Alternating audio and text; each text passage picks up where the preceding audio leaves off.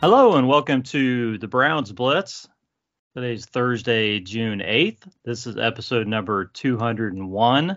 I'm your host, Rod Bloom. Joining me today is my brother, Jeff. You can find him at SloopDoggyDog on Twitter if you wish. Jeff, how are things going? 2 words, Rod. Seasonal allergies.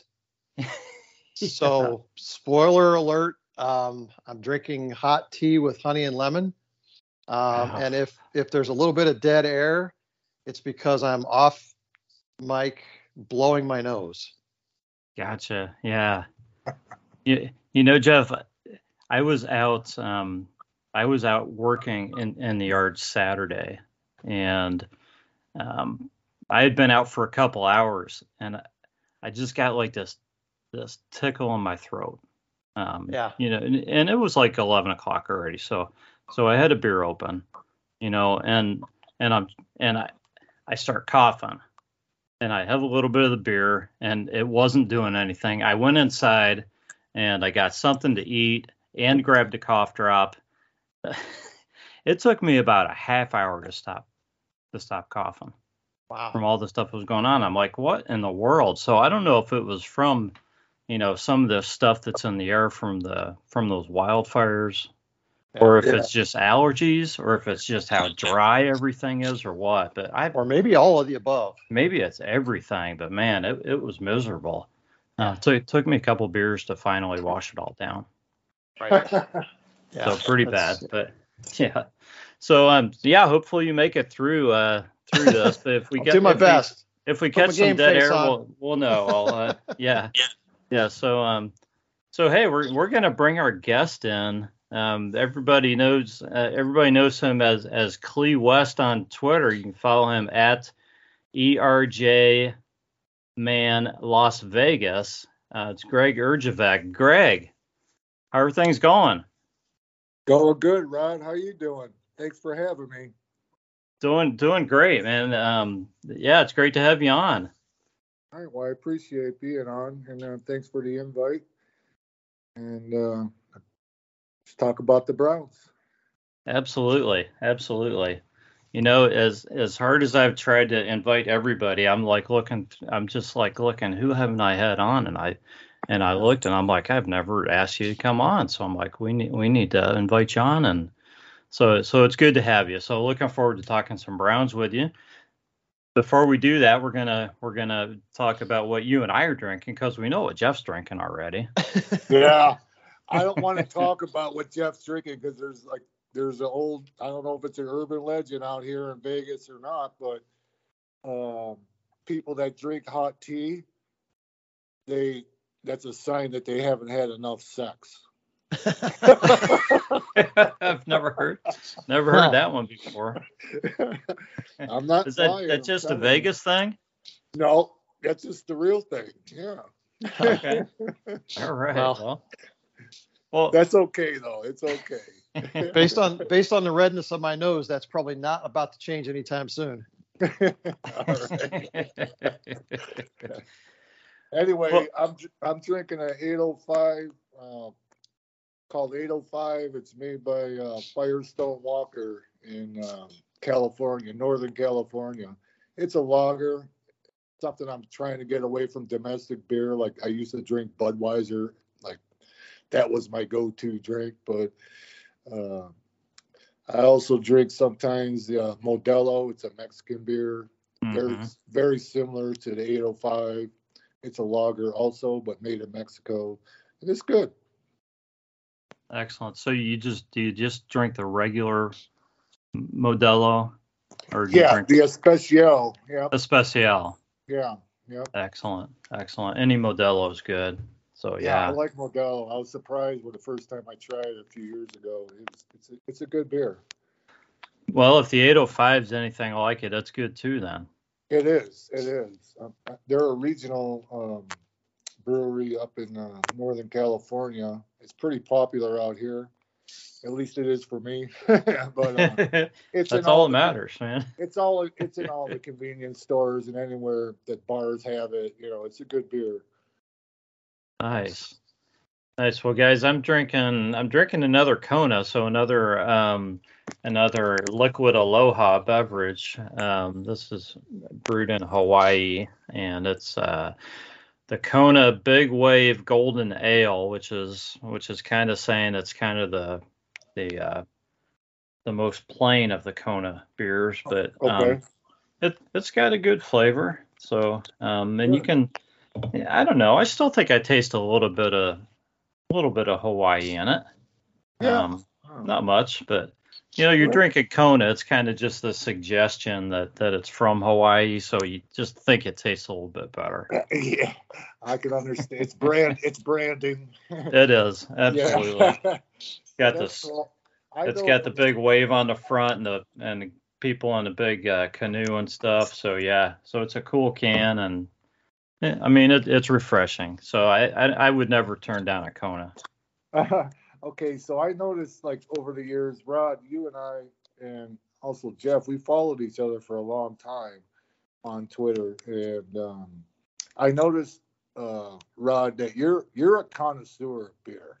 You've showed so many pictures, so many examples of different types of beer. I'm not quite that of a connoisseur, but I appreciate it.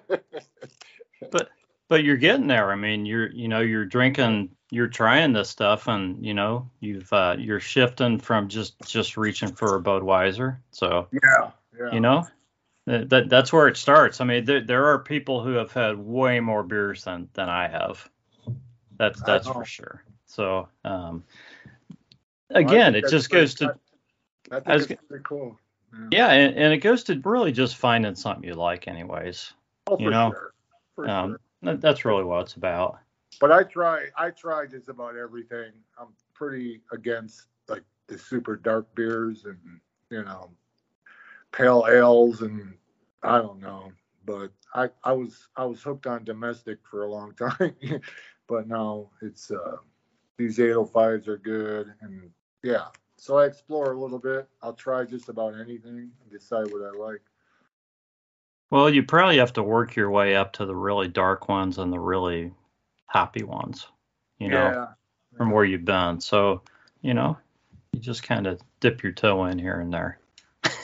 And you stick with what you like. That's just how it is. So sort of like learning to like IPAs, right, Rod?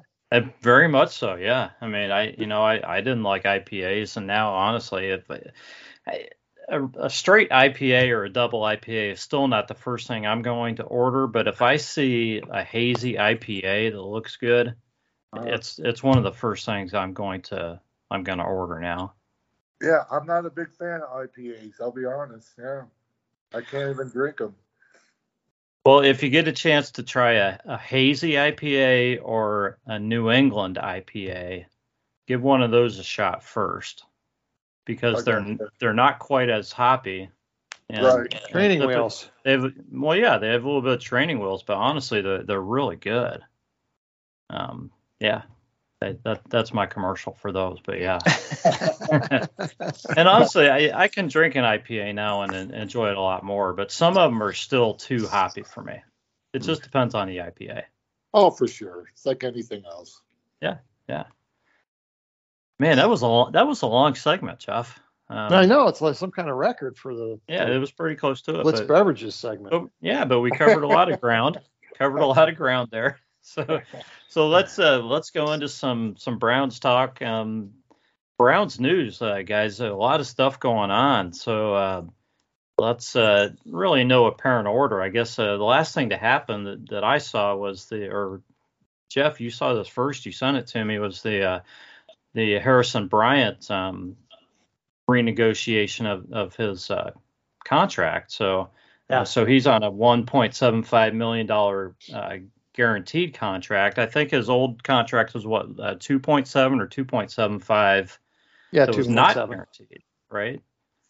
Well, yeah, I mean he was probably almost guaranteed of being cut to save cap space, and now he's pretty much guaranteed of a roster spot.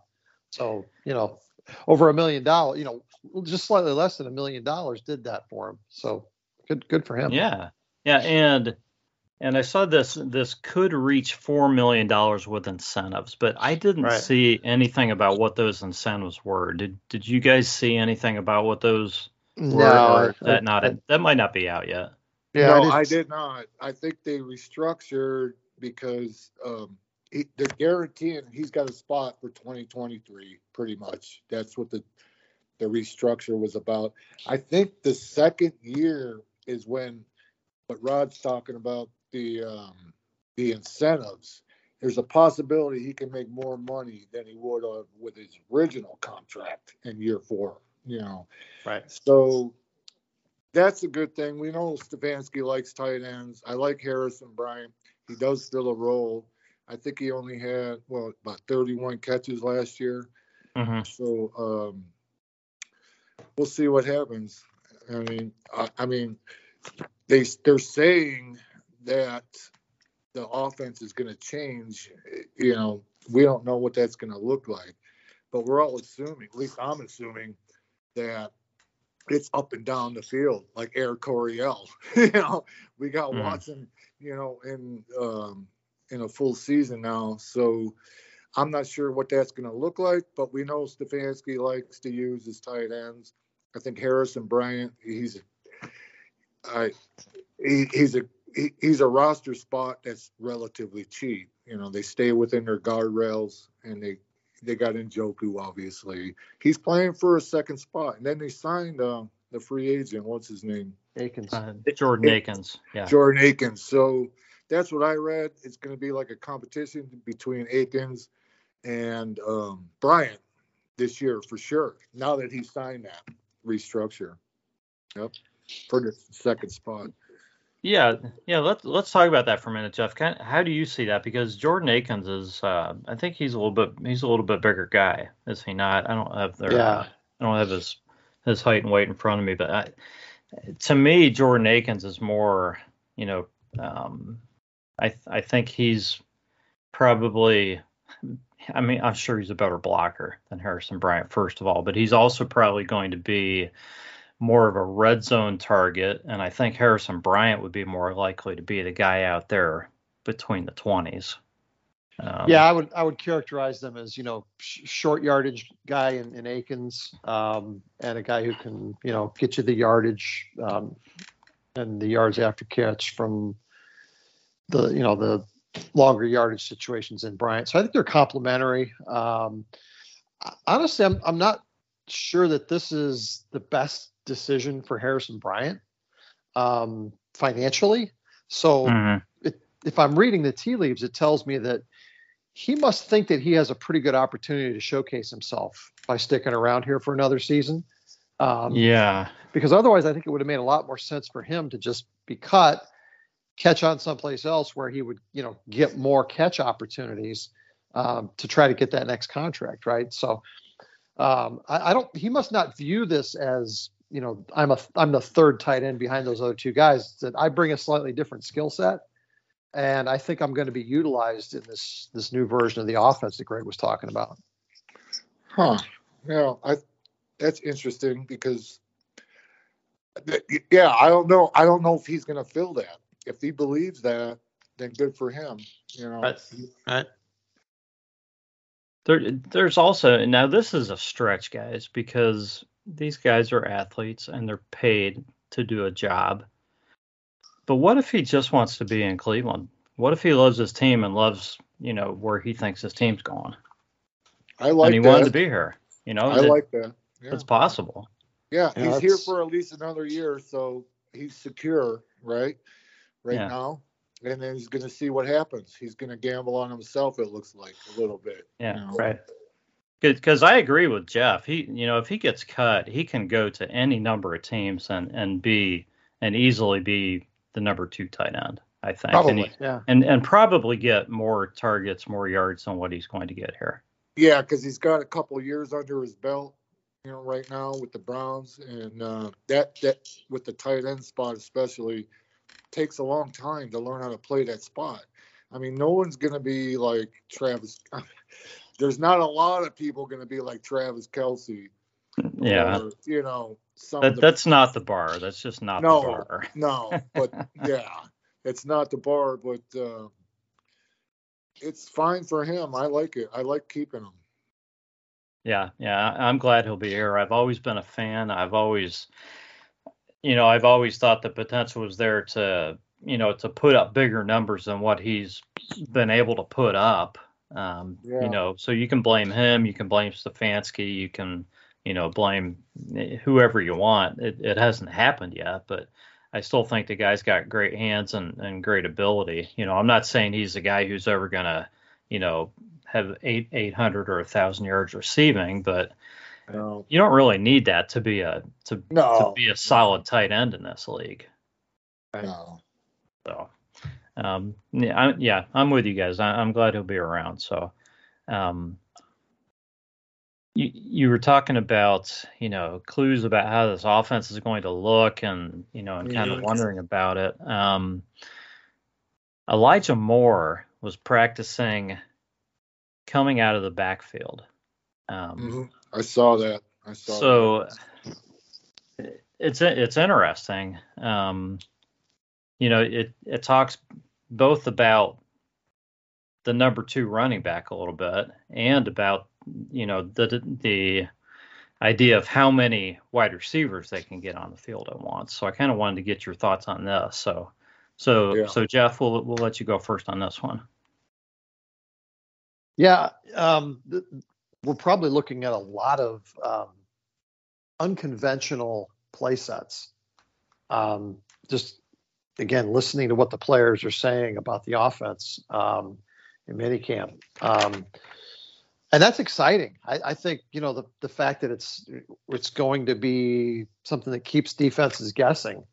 You got a lot of moving pieces here that can do different things. So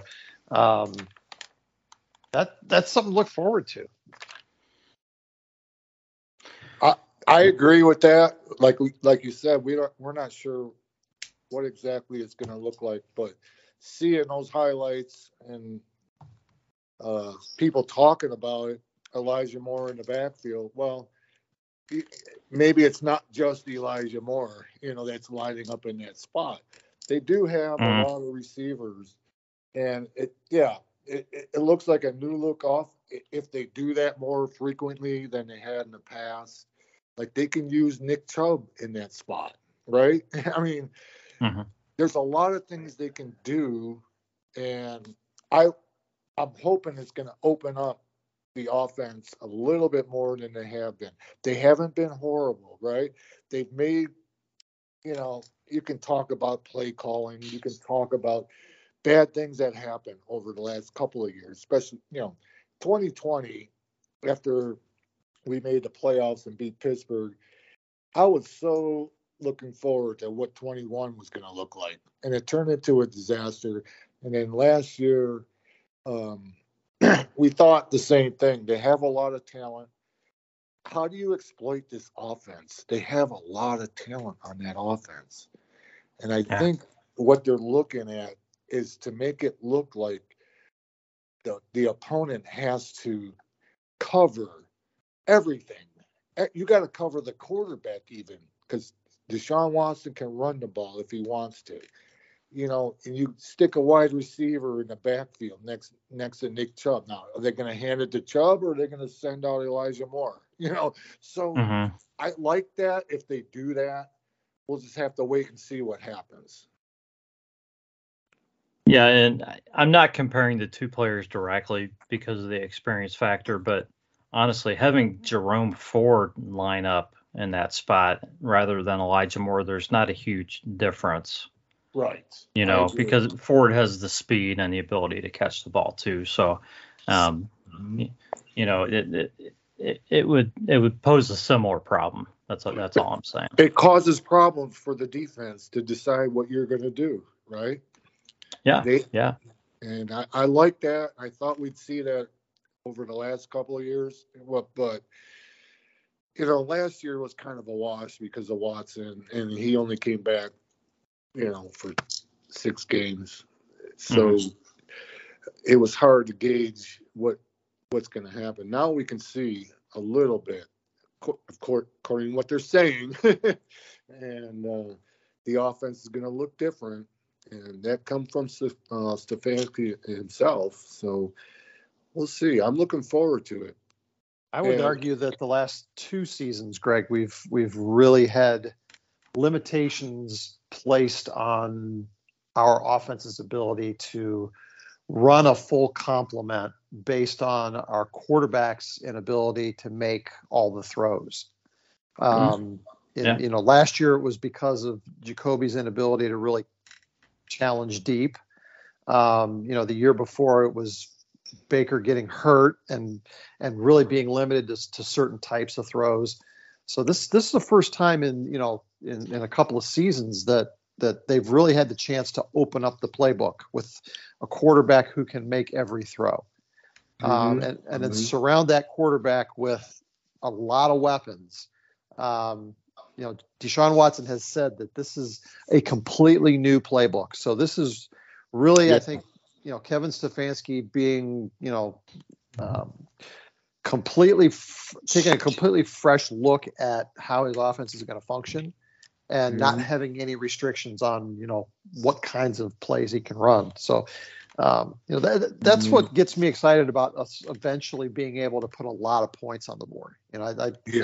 I've been cautiously optimistic about that because I don't think all those pieces necessarily will fit together immediately. But if the goal is to be playing your best football in December and consistently scoring 30 points, these kinds of things are what's going to get you there. Yeah. I totally agree. And I think it might, who knows how long it'll take, but they got the tools there. They got the tools. Like you're saying, they're not restricted at the QB position. Yep. And it's entirely up to Deshaun to see what he's able to do and get back in the groove. I'm just going to say that, because you can't judge him after 6 games last year and being off for how many days, 200 something days. Yeah. So it sounds like everything I'm reading and seeing is that Deshaun is in a groove, and we saw. I mean, it's just practice. It's minicamp, and he's hitting every target. It's just practice, but it seems a little different than last year. Last offseason, It does. So I'm just thinking about this new playbook and trying to reconcile it with the Kevin Stefanski we've seen over the past, 3 seasons. And just kind of curious how conservative or open you guys feel he's going to be on 3rd and short and on 4th down. Do you think that's going to change this season? I mean, last season it was different because, the 3rd and 1, 4th and 1, he had Jacoby Brissett. So it was a different game. Just kind of curious how you think 3rd downs are going to look. If you get those 3rd and 1, 3rd and 2, is it going to be a handoff to Nick Chubb every time? And is he going? If you could compare this season to last season or season before, is his tendency to go for it on 4th down going to be the same, or do you think it's going to be different? Well, I'll go first. I think that's not going to change. I like when Stefanski does that. It's just the math says you're supposed to go for it, right? A lot of times. I actually like that. Some of the play calls you can argue about under those situations. But I like the idea of going for it on 4th and 1. When you mentioned Jacoby Brissett, you know what? He was the most successful 4th and 1 quarterback in the league last year. Yes. Yeah. And it never failed. So you get a new set of downs and, see what happens, right? Yeah. But I don't think Stefanski is going to change his. It seems like it's gambling, but analytics tells you a lot of times when you're at the 40, 45-yard line, even on the other side of the field, you're not kicking a field goal, you're not punting, you're going to go for it. I actually like that, but the play calling some of those moments has been suspect, but I don't think it's going to change his philosophy on that at all. Yeah. So what are your thoughts, Jeff, and what kind of plays do you expect on third and short in particular? Yeah, I think Greg's on the right track as far as, Kevin's not going to reinvent himself. I mean, we've seen him be pretty aggressive in those situations. I'm sort of old school, and I honestly think he's been too aggressive at times. I think, in the NFL, points are important. And, when you go for it on fourth down, when you're in field goal range and you've got a field goal kicker with a strong leg, the philosophy may be, well, we want to show, confidence in our offense, and we want to, put the other team on their heels and so forth. But man, I would like to see us take those points sometimes, because the games typically come down to a few points. And I hate the fact that, we miss a pretty guaranteed 3 points at times. And then we come away with nothing, so I would like to see us show the same kind of confidence in our kicker. Hopefully Cade York evolves into that kind of reliable weapon, that we can take those long field goal attempts and feel like we're going to, put points on the board. But as far as, how he's going to game plan for short yardage, I mean, he knew that the Jacoby Brissett play worked, right? So he went to it over and over and over. Yeah. They'll find something this year that works also, and they'll use it, whether it's a jet sweep with Elijah Moore, or, a keeper with DW. I mean, there's going to be some play that's going to be his go-to in those situations, but it's really about just hand off to DeJuan Jones. It's really about just cohesiveness with the offense. If the offense, I caught that. Yeah. Tackle eligible, I'm still saying. I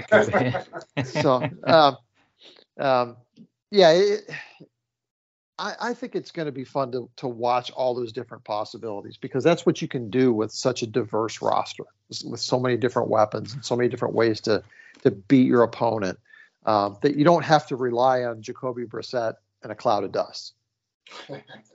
One more thing on that. Does the way your defense is playing and how good your defense is affect those decisions, or do you want it to affect those decisions to go for it?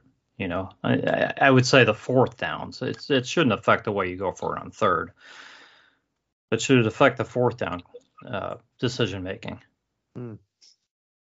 What, because of a weak defense? I'm thinking because the defense is strong.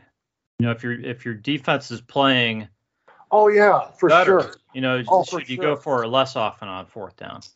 More often for sure. If you got a solid confidence in your defense and they're playing well, and last couple of years they have not been playing well, you definitely go for it for sure. That increases the idea that you're going to go for it in those questionable situations. Like Jeff was saying, do you take the 3 right now, or do you go for 7? And so that's where the math comes in. You go for it, you get it, you end up scoring 7, you gain 4 points instead of 3 points. You know what I mean? Right. Yeah. I mean, in principle, you want to be aggressive, to put points on the board. I think it's situational. It depends on, what kind of field position you're going to leave your defense in, right? Sure. But I think if you're confident that you have a shutdown defense and they're consistently pitching as close as you can get to a shutout in the NFL, right? Sure. Because nobody shuts anybody down. But if your defense is playing at a high level and you're getting that kind of confidence built in them, it sure changes for sure what you do offensively. I think you definitely can take more chances and try to score more points. Especially teams that don't have a powerful offense. The Browns, I mean, statistically, the last couple of years, their offense is what?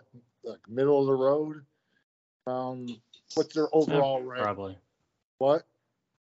I would say it's been middle of the road. I mean, last season it was What, actually like pretty 12, good with 15 Jacoby. around there? Yeah, Well, it was around that when Jacoby was playing. Yes. but if you're a team that has, um, you know, a really at the bottom of the offense, around 28, 30, 32, whatever, you're not going to go for it in those situations. So if you have a good defense, and Stefanski's already proven he's a gambler, and I actually like that. It's just sometimes the play calling, whether it was his fault or not, whatever, someone broke, it's not always his fault. Someone blew an assignment and the play got blown up. Mm-hmm. So he's going through the analytics. That's what they do. And the analytics almost always tell you to go for it. Yeah. And so that whole thing about I'm going to change the subject real quick, about the kickoff, where the fair catch goes to the 25. So that's going to play into things too, Yeah. Mm-hmm. Yeah, it's interesting. I can kind of see it both ways, guys, because especially if you've been able to put some points on the board and you have a good defense, to me at that point you don't have to keep gambling. You go down and you take your 3 because you believe in your defense. But early in the game, I think you're right. Having a good defense allows you to take those chances. So yeah, for sure. I was kind of thinking of both directions. You could say the good defense tells you just take whatever points you can get, and it's probably going to be enough. Or you can say it allows you to take the chances to try to score more points early. Yeah. So kind of goes both ways. So anyway, Nick Chubb is dedicating the rest of not the season, but his career to Jim Brown. And this goes back to the story that Jim Brown actually was asked to watch film of Nick Chubb before he was selected and gave his approval to the selection of Nick Chubb, which apparently I think everybody in the world knew this except Nick Chubb, because Nick Chubb just found this out, or it was just confirmed to Nick Chubb by John Dorsey, I think. And I thought this story was already out, guys. I wasn't sure because until Nick Chubb said that, I wasn't sure that was true or not. I absolutely believe Nick Chubb that it absolutely is true. Yeah, Jim Brown was always working behind the scenes, every year.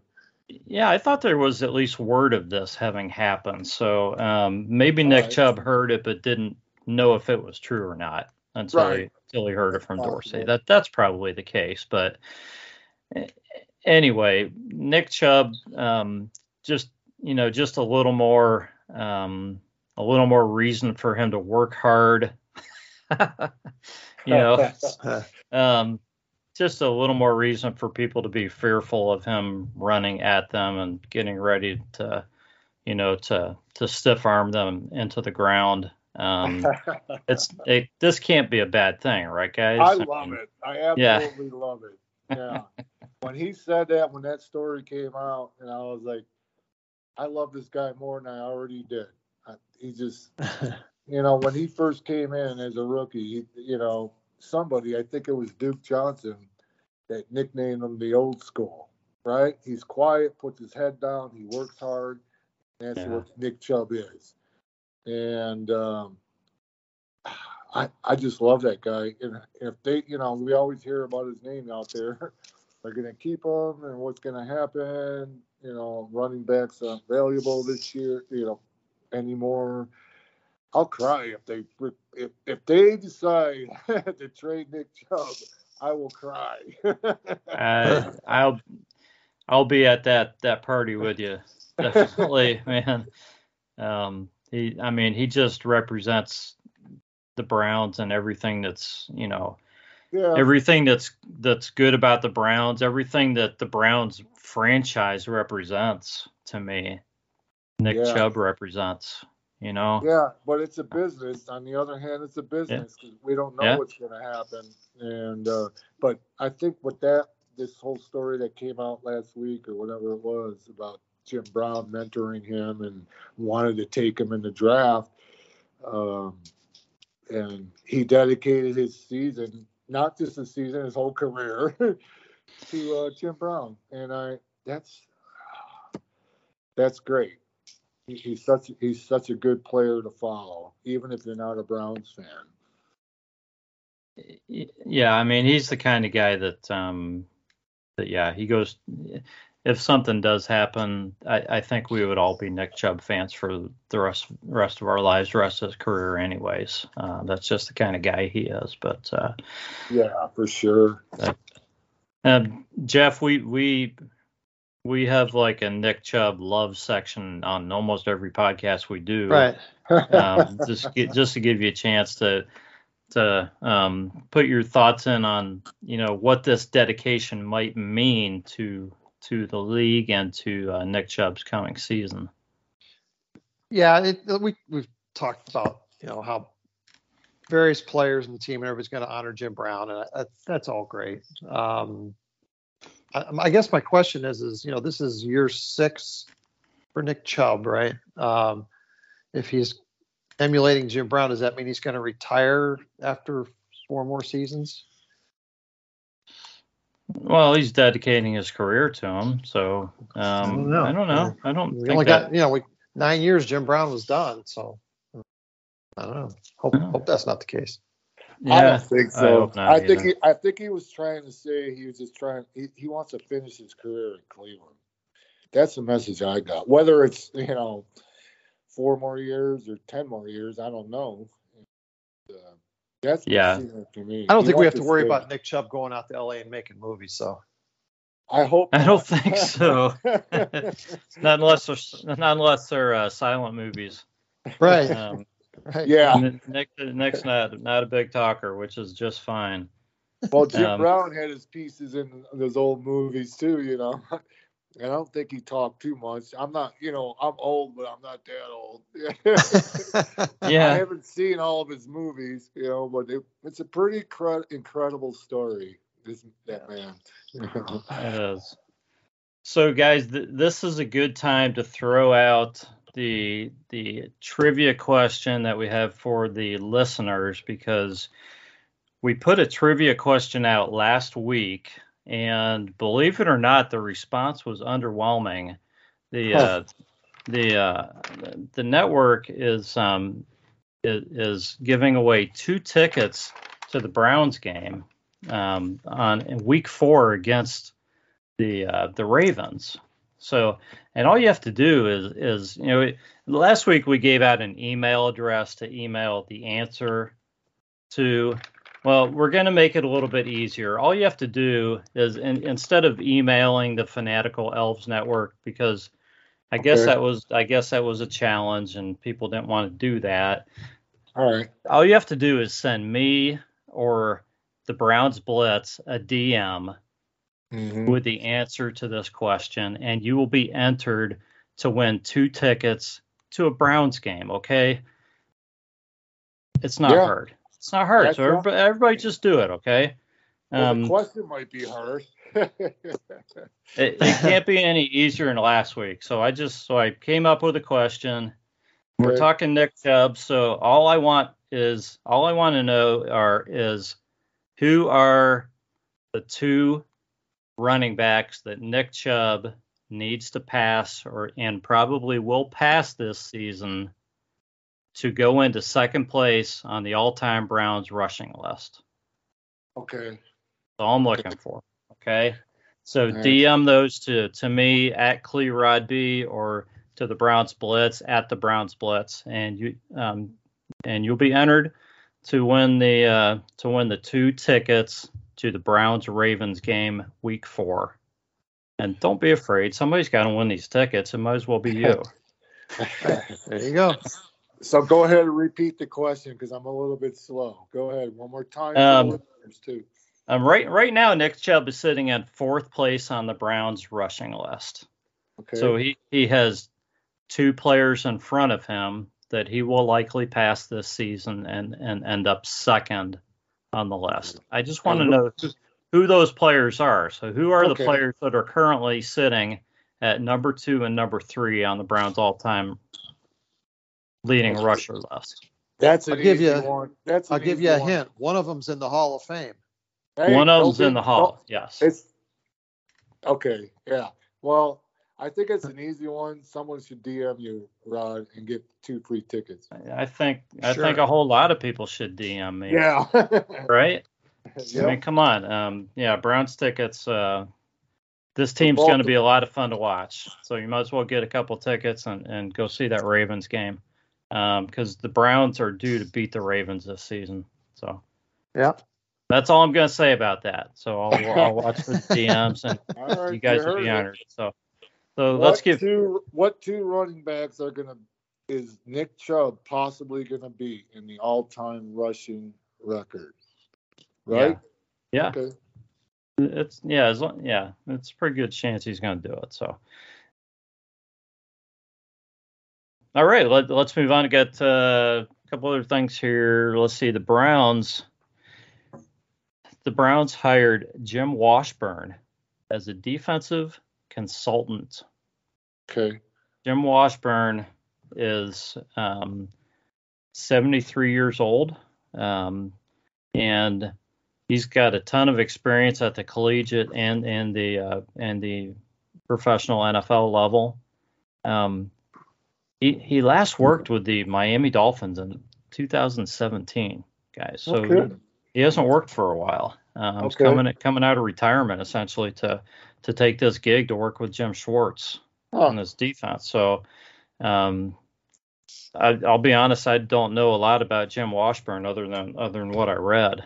He's definitely been around. So but it's been a little while. So I just kind of wanted to get your thoughts. So Jeff, what do you know about Jim Washburn, and or any thoughts on adding another brain to the defensive side of the football? Yeah, I mean, this defense is really going to be built around featuring the defensive line, right? That's sort of Jim Schwartz's calling card. So there's a lot of information to impart on the players, and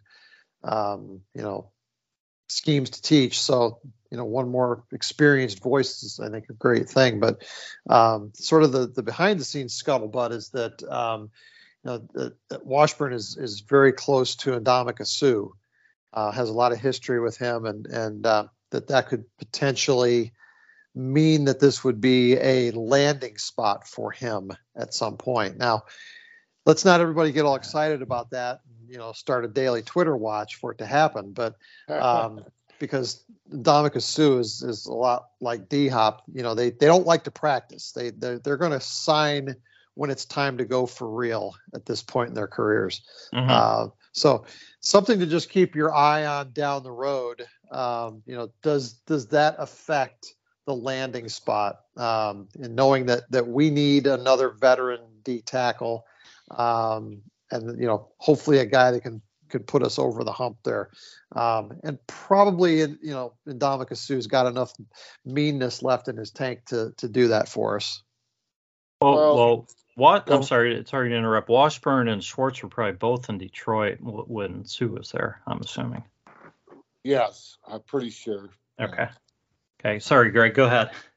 Anyway, I heard, my sources told me that Ndamukong Suh bought a house in Strongsville. Just this morning, right? Yeah, this morning. Yeah. That's what I like about you, Greg, is those jokes just never wear out. No, I know what you're saying, Jeff, because the connection between Schwartz and Washburn, but I don't know anything about Washburn either. So it could make sense. And what is Ndamukong Suh's status right now? He's just a free agent waiting to sign with somebody, right? Yep. Waiting to sign, or I mean, he almost retired after the 21 season. Yeah. So he's the kind of guy, he'll come play if it's the right fit for him. If not, he's probably good. Yeah. That'd be my thought. So if he wants to come and play on this defensive line with these coaches, then it might be an attractive fit for him, and he'd probably come.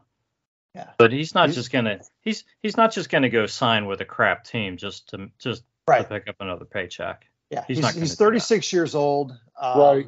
He's going to be a role player. Right. But like I said, from a leadership standpoint and experience, a championship level play standpoint, that's the kind of role player that you're looking to plug in, in those last few weeks of camp. That for me is the difference between a really good team and a potentially championship team is just that sort of experience level, right? And like I said, he's still one of the meanest guys in football, so it sort of sets a tone, right? He'll probably be that when he's 50, whether he's playing or not. Right. Yep. Yeah, he's got an attitude, and that's what I like about him. Early in his career, he ran through some troubles with his attitude, but he would add depth. If nothing else, he would add depth to the defensive line that we need. So yes, we'll see what happens. Yeah. I mean, it's exciting to think about. Even when you think he's 36, but just having a role player of that caliber, a guy to come in and just play, however many snaps, whether it's 200 or 300 snaps or something over the course of the season, could make a huge difference. It really could. Yeah, he should be a good locker room guy, believe it or not. He used to be a horrible locker room guy. Not at this stage in his career, he could be a good locker room guy, like you said, with his experience. It could be. Yeah, and I would think he would enjoy this defensive line. So, and no doubt. Well, listen, I got to pause and get a tweet out about this, guys. I'm just kidding. Anyway, so we've touched on Deshaun Watson quite a bit already, guys, but it just sounds like his ability and his confidence just he's looked very good, and he feels very good. But again, it's camp and it's June. Yeah. So just kind of wanted to get a feel for how you guys felt. I mean, how excited can you get at this point? I mean, it's great to see him out there doing things well, but how much can that possibly mean for the season? For when they're out there in pads and actually hitting each other and things like that. Well, I would say, Rod, it beats the alternative, right? I'd be worried if he was out there still stinking it up like the last 6 games of last year. True. Yeah. But right now it's just about muscle memory and developing a sense of timing with your teammates. And the longer that works well, the more chance you have of it being successful long term, right? So I'm glad to see that he's really hit the reset button, and his head's in the right place now. Yeah. So Greg, are you more excited about the confidence that Watson seems to have, or the what do I want to call it, the way he seems to be meshing with some of the new wide receivers, or really all the receivers, I guess. The timing seems to be there. Yeah, I mean, he's got a full camp, OTAs. We got minicamp. Then we're going to have another full camp in July. I'm not sure he had that last year. Remember, he was allowed to play with the players in October last year, right? Before he was reinstated. Yeah, he was allowed to go through part of camp. I don't remember how much of it. Yeah, he did part of camp. No, I think it's obviously helped him. And he got those 6 games under his belt. And then now we're getting to a full new season, a full off season. It, obviously, it's going to help. It should help his confidence because he's been off, practically speaking, 2 years, And so I like what I see. I see the highlights every day on Twitter, at the camp. And he's looking great. And so are the receivers. So if we can keep that momentum into the start of the season, even in, I'll be honest with you, I think Deshaun Watson should play during the preseason. I agree. Seriously. Yeah, we've talked a little bit about that. Yeah. He needs snaps. He needs snaps in live situations. And so we'll see what happens. I mean, obviously he's talented. There's no question what he can do.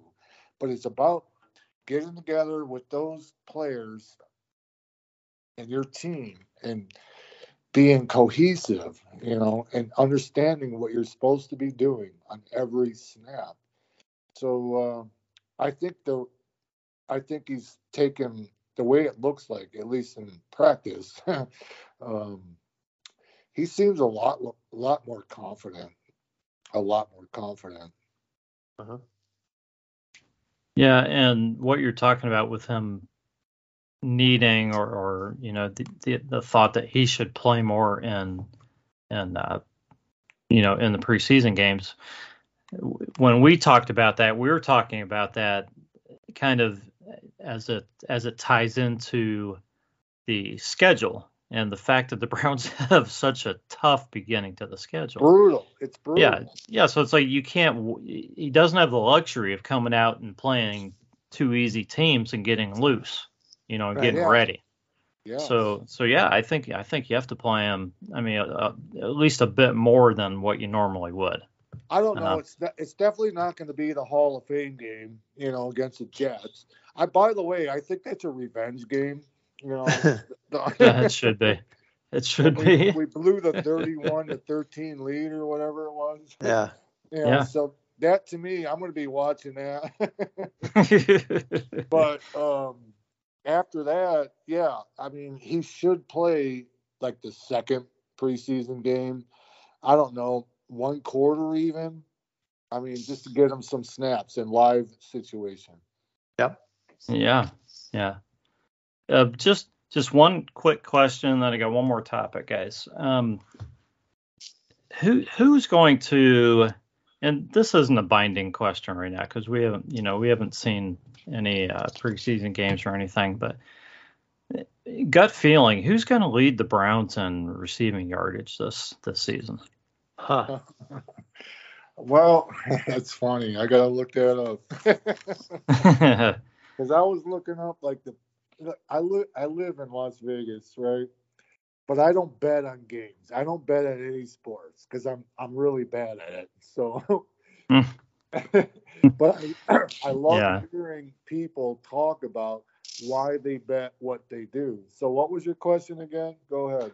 Who is going to lead the Browns in receiving yardage this season? See, I don't think that's a prop bet out right now out here because I wouldn't think so. Yeah. Right. There's probably bets like, is Nick Chubb going to win the rushing title and things like that, but not. And people don't care who's going to lead the Browns in receiving yardage because it's always like the 30th top receiver in the league or something. Well, off the top of my head, I'm just going to say Amari Cooper. It's obvious. Yeah, that's the safe answer. Yeah, I agree. Yeah. I mean, it's the obvious answer, right? That's what you're paying him to do. Mm-hmm. Right. Right. So if we took him off the table, okay, then who's the next most likely? There's probably 3 or 4 guys in my mind that will be or have the potential to be in that 800 to 1,000 yard range, and there could be multiple guys that do that. For me, it's it's going to really depend on how the final room settles out, and who ends up being the three guys that get most of the snaps. There's still a possibility that we could see a shakeup in the receiver room, and somebody get traded, right? Possible. So that would move somebody else up. We're seeing an awful lot of meshing going on with Marquise Goodwin in camp. Yeah. I think Cedric Tillman is kind of a dark horse, again, depending on what happens in camp and where his opportunities come from. And you got to like the potential of Elijah Moore as a guy that can really be a game changer for us. Yeah, well, I don't know if he's a game changer, but he's going to fill that hole that Jarvis Landry had, right? That's what I'm thinking about Elijah Moore. With a lot more speed, though. I know, a lot more. But he can stretch the field in the slot position, and that's what might be a game changer. If he's able to do that, obviously we know what he can do. He's a good receiver, but he's a slot receiver, So, I mean,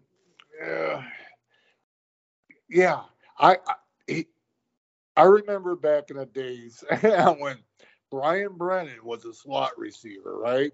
Yep. And that's somehow, some way, he'd catch a pass 60 yards downfield from Bernie Kosar because he was always open. He was always open. He found a way to get open. Yeah. Yeah, and that's what I think Elijah Moore could be, because he can tote somebody, going down the middle of the field.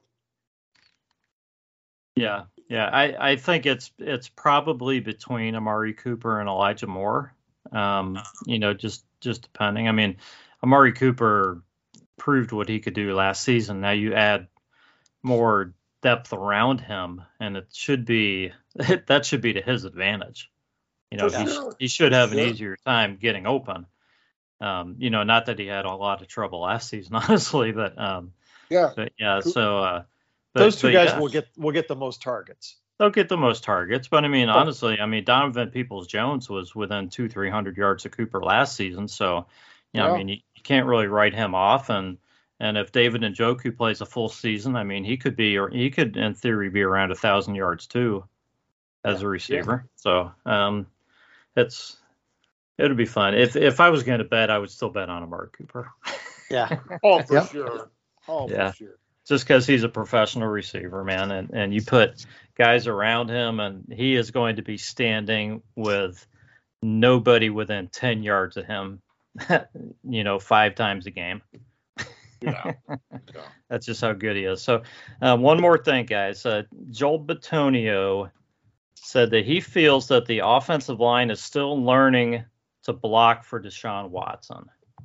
So just want to get your thoughts. My first thought is, well, duh, it's probably going to take a long time. But how what's your reaction?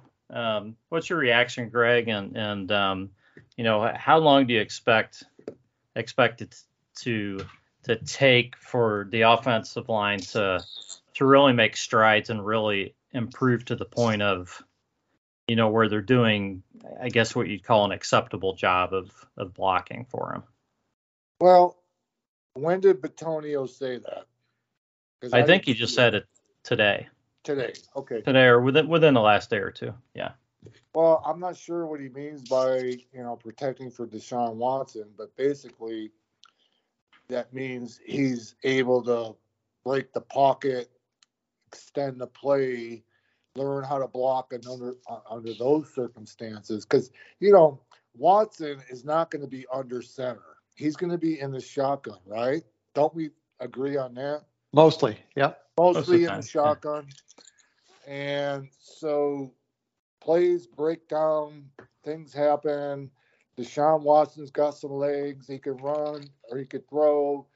That's what I think Bitonio's talking about, and it should take long to figure out that Deshaun Watson is a talent.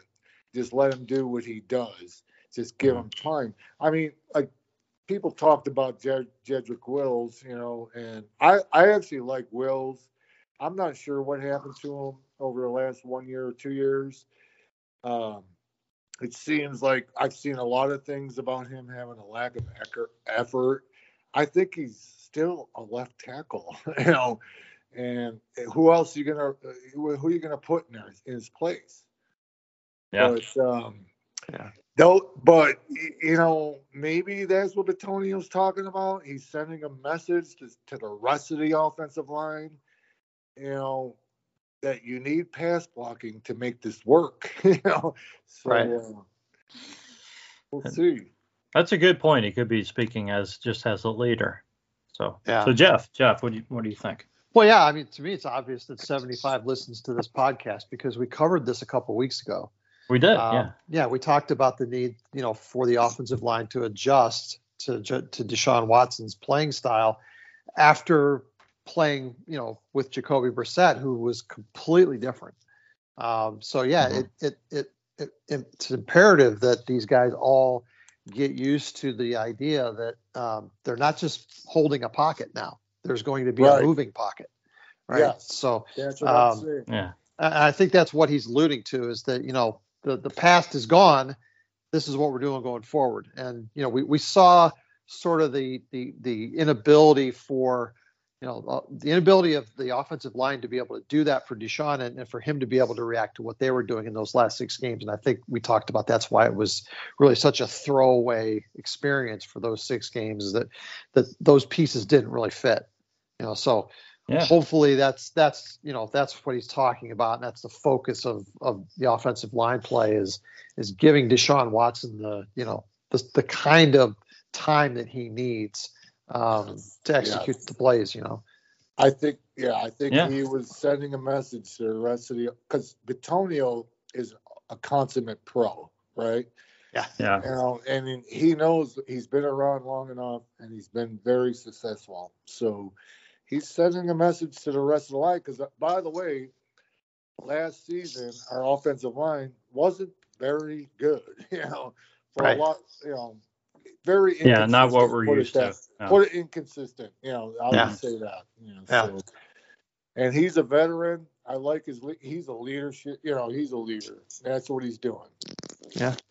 And so let me ask you guys: the schedule is Game 1, Cincinnati at Cleveland, and the line is +2.5 Browns. Who you taking? Really? Yeah. Oh, I'm taking the Browns. Yeah. You're taking the Browns +2.5. All right. Oh yeah. Yeah. Jeff. Yeah, boy, it's so hard to know which Browns team is going to show up against the Bengals. Because of the first. Overall, the Browns have played pretty darn well against the Bengals. So I think if they're going to be able to break this opener, they've won one home opener. They have one home opener in 20 years, right? Yeah. They won one game. And who was that against? It's a trivia question. Oh, boy. Who did they beat since 1999 in their home opener? That's a great question. I don't know the answer. I don't either. I don't know that one. Yeah. Well, that's a trivia question you can ask. But I'm going to say because the Browns are so poor on their opening game, whether it's home or away, they've been bad. I'm going to say they're going to beat Cincinnati. I'll take them +2.5.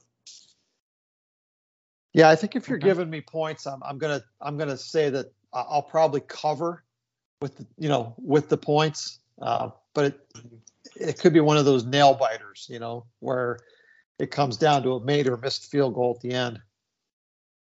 Yeah, I think it's gonna. I don't know. Yeah, go ahead, Rod.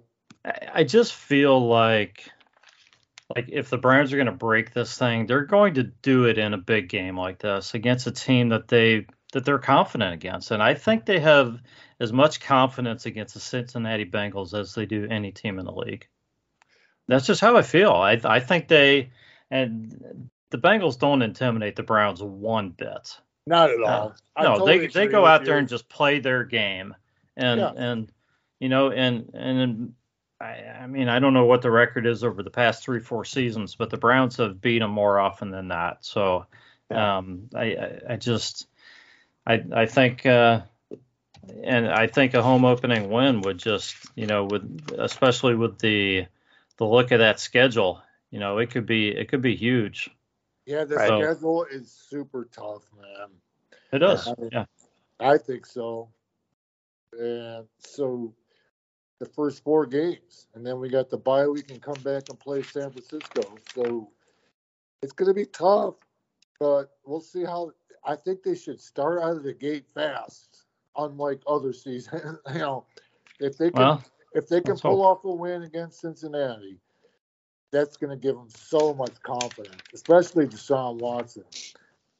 So I have another question. The over/under on wins. I'm not a betting man. I'm just going by Vegas stuff, you know. It's all right. So the over/under on wins for the Browns this year is 9.5. What do you take, Rod? 9.5. Over/under. Yeah. I would have to take the over. I can't believe Okay. this team's going to go 9-8 with this roster. I would think that I'd be shocked if they go 9-8 with this roster unless something just, you know, awful happens. That's cool. You know, That's good. I would think 10-7, and 10-7 doesn't necessarily even get them to the playoffs. True. That's You true. know, so I if I were going to bet, I would bet over. Mm-hmm. Jeff. Yeah, so the Browns are playing the 4th place schedule this year. So they play 6 teams that are really bad or were really bad last year. And a couple of other teams that look like they're probably going to be pretty bad this year. So, you know, if you're able to split your division, that's 10 wins. The wild card is that, you know, we've got half of those division games like in the first 4 weeks, which, you know, we've all said is really garbage. And that's an garbage. unenviable position to be in, you know, with a team that's trying to put a bunch of new pieces together, right? So, yeah, I mean, there's a reason that 9.5 is the line, because it could easily be 9, it could easily be 10. It's probably not going to be very far from either one. So if they do really well in those first 4 games, it's probably going to be 10, right? I just think. Yeah. Okay, go ahead. No, that's it. I mean, if they don't do well in those first 4 games, it could easily be 8 or 9.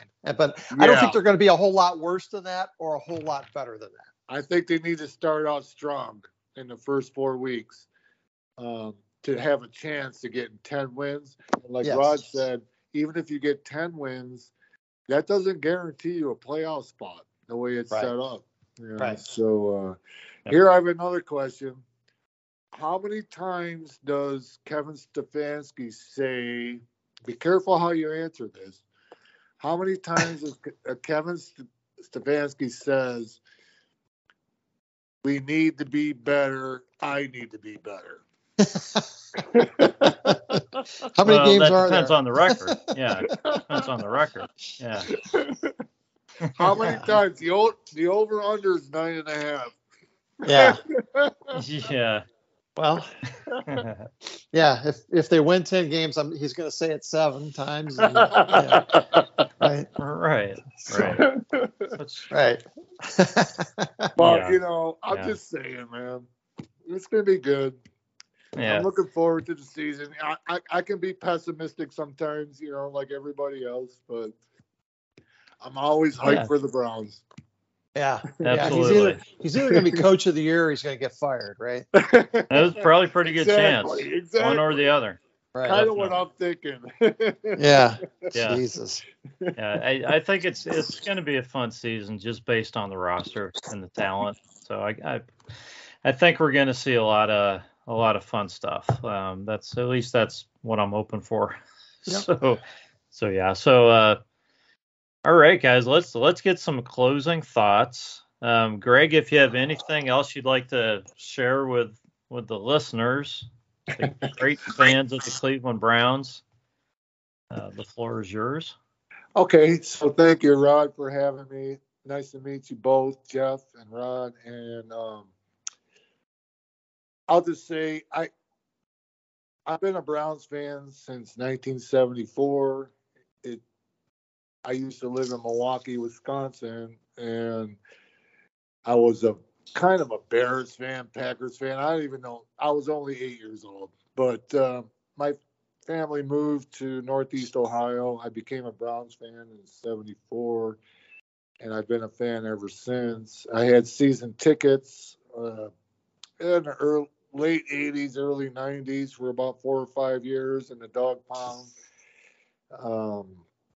The team is so much fun. They have so much history, and we've all got an emotional attachment to the Cleveland Browns for good reason. So I'm always optimistic, despite some of the jokes I make on Twitter, despite some criticism I say. I don't ever name players. Well, maybe I do. But, I will criticize the Browns, and because we've been going through hell since 1999, right? Actually, Yeah. It's been longer than that, but the new generation has been 1999. So I appreciate everything about it, and that's my team. That's it. All right, that's Greg Urjevec. Follow him at Urgeman Las Vegas. CleWest is his. I guess the what do you call that when you put that on Twitter? I don't even know. Anyways, A handle or whatever. That's your handle. Yeah, that's I your don't handle. know. That's not your ad. It's your handle. So that's what everybody knows you as. Anyways, and CleWest, an excellent follow. So if you're not following him, make sure you do that. So great having you, Greg. Jeff, any closing thoughts tonight? Yeah, this is going to be a good team. Greg's right. This is an easy team to be optimistic about, just looking at this roster on paper. And no matter who ends up on the first 53 and on the final 53, there's going to be depth. There's going to be plenty of talent. The real question for this organization is can we finally get over the hump and become a respectable, consistent organization? And the way that's going to happen is by getting wins. So we've got a good chance of that happening. I feel pretty optimistic that we're going to be able to put some wins together this year against a fourth place schedule. And put ourselves finally on that path that we've been looking for so long, of just being, competitive year in and year out, right? Because there's just so many ways you can keep a roster like this together and continue to build on that winning tradition, right? So whether it's 9 wins or 10 wins, whether we win the division, whether we go first round, second round of the playoffs, whatever it is, I'm going to be happy if we can just accomplish that this year and be viewed by the NFL and by fans around the country as a solid competitive organization finally after 24 seasons. Man, you guys have me ready to watch some football. No, I agree with you, Jeff. Man, I'm always optimistic. We all are as Brown fans. You have to be, right? We have to be, because I'm never going away. Yep. Despite what some people accuse me of, sometimes I criticize the Browns. I'll laugh about the Browns. I'll enjoy the successful Browns, everything about them. That's just what it is. So, but I ain't going away. So, nope. Absolutely. This has been the Browns Blitz. We thank you for listening, and we will catch you next time.